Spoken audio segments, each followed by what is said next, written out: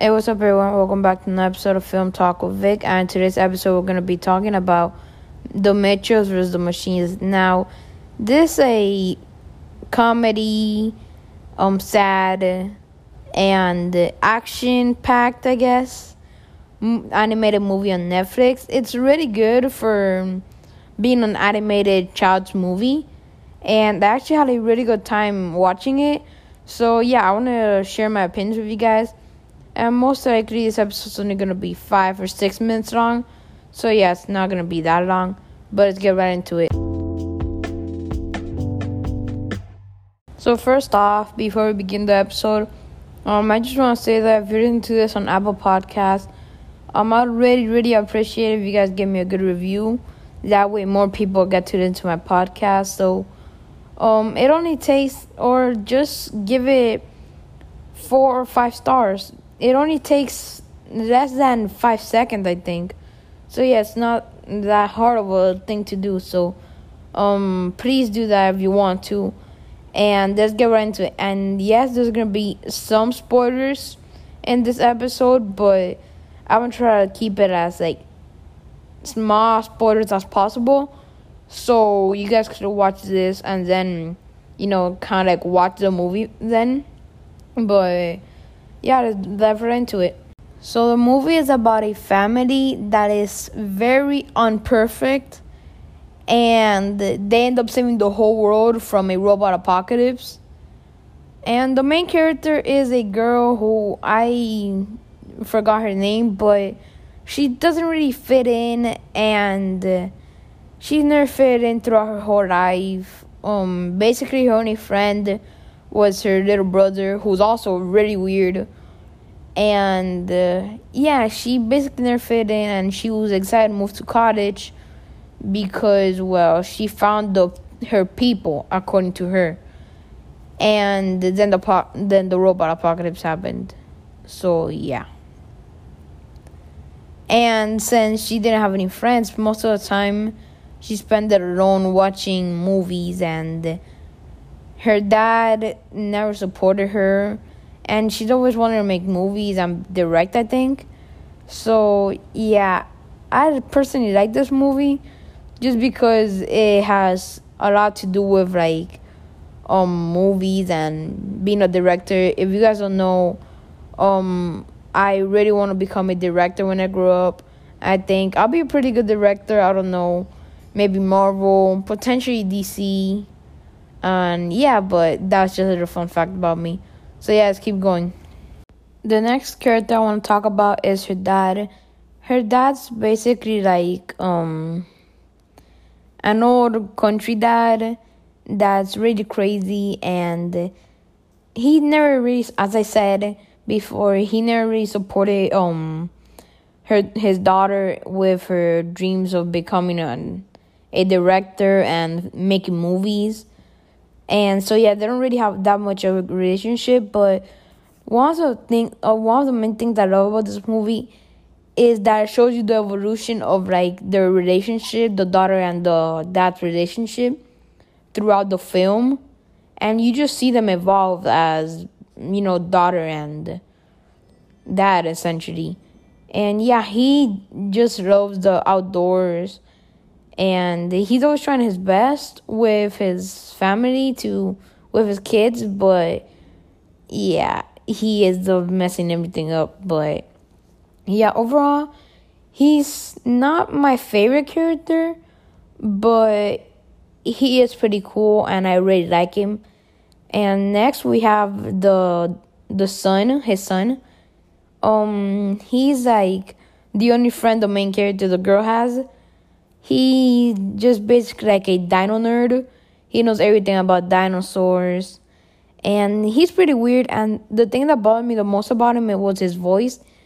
It just really didn't seem like the type of voice a kid his age would have. I suspect he's around 9, maybe 10 or 12 years old. But yeah, I mostly think he's 9 or 12. 9 or 10. But then we have his mom, which she's my favorite character in the movie. I just like her because she's pretty sassy, and she's got, The best part about her was the robot scene where she literally demolished the robots. It really bothered me that it was that easy to do it. But I still had a pretty good time watching her doing it, and I also laughed a lot about it. And yeah, she's like, I think she's a preschool teacher or a first grade teacher. So yeah, and she's basically the heart and soul of this family. She just keeps everyone together. So yeah, let's move on. Oh, another thing you need to know, basically all the robots of the Apocalypse, they're made by this company called Pulse, and Pulse is basically like the Apple of this universe, except their series has a different name and it's way more evolved and is literally the leader of the Apocalypse. So yeah. Okay, so moving on, one of the first things I want to talk about is the animation in this film is amazing. I mean, the way it combines cartoonish, because sometimes it feels like you're trapped inside like a Saturday morning cartoon, but it also feels like the real world sometimes. It's just amazing how they do that. And so far that gives it like 3 points for me. So yeah. And I love the chemistry between the dad and the girl, if I haven't mentioned that before. It's so weird, but it's funny and cool at the same time. And the interaction between them, it's amazing. It's immaculate. I also love how the robots are so easy to deactivate or like to kill. I mean, I honestly, the thing that really bothered me throughout this film is why didn't the military just resist and fight back? Because if it did, this robot apocalypse would have never happened. The military would have totally taken over them because they're really that easy to take over. I mean, I'm not kidding. If you haven't watched the movie, go watch it so you could see how easy they are to take over. Okay, but hands down, my favorite scene in the whole film is the Ma fight, especially when they walk out in slow motion with the Ma in flames in the back. I mean, it's really cool, but it's also hella funny at the same time. And the thought that they just made a Ma, I mean, they just burned out a Ma, so it could be cool. But the even funnier part about it is that also made the robots think that they were killed. So in a way, they intentionally did it for one thing, but it ended up going as another thing for the robots. So yeah, that was pretty cool. Okay, but honestly, is it just me, but when they got out of the cell, like the cell cube thing, wasn't that way too easy? I mean, the robots are really stupid, because I don't get it how they just had the panel right there to override the system. It doesn't fit in my head, but it's a film, so yeah.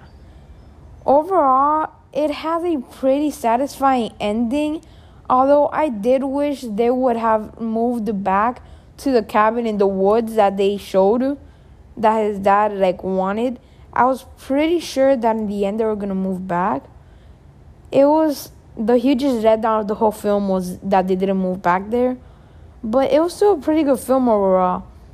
But I mean, this movie is funny, inspirational, sad, and weird, and I love everything about it. It is literally a masterpiece. That's all I'm gonna say. And as I was watching this film, I realized this movie actually has a lesson to it, or a philosophy. I think that's what's called. But this film, the whole time, the mom is comparing herself and her family, trying to get the perfect picture so she can match her perfect neighbors, her supposed perfect neighbors that got caught by the robots somehow. But yeah, and overall at the end she realized they don't have to compare themselves to them because they're great in their own way. And that's what I love about this film. It's funny and it even teaches you lessons without you even noticing it. And there's a minor spoiler coming ahead, but I'm really glad they kept the two robots. technically they're part of the family now because they did help save the world, and they were with them basically since 20 minutes in the film. They appeared and they're like through almost every other scene. So it was pretty cool that they kept the robot. And although this movie had 2 or 3 things I didn't like or I couldn't wrap my head around, I still give it a 10 out of 10 just because it has so many other things to make up for the things I didn't like. And if you haven't watched this, I don't know what you're doing, and I really suggest you go watch it. And this is it for today's episode. Thank you all for listening to it and sticking all the way through. This episode it's really short. I know it's not the shortest episode, but it still isn't the longest. I know most of you know that most of my episodes are anywhere from 12 to 15 minutes long. So yeah, the last one was 18 minutes long. And yeah, let me know if you guys are listening to this on Anchor. Let me know what you think, what your thoughts are about this movie. And yeah, peace out.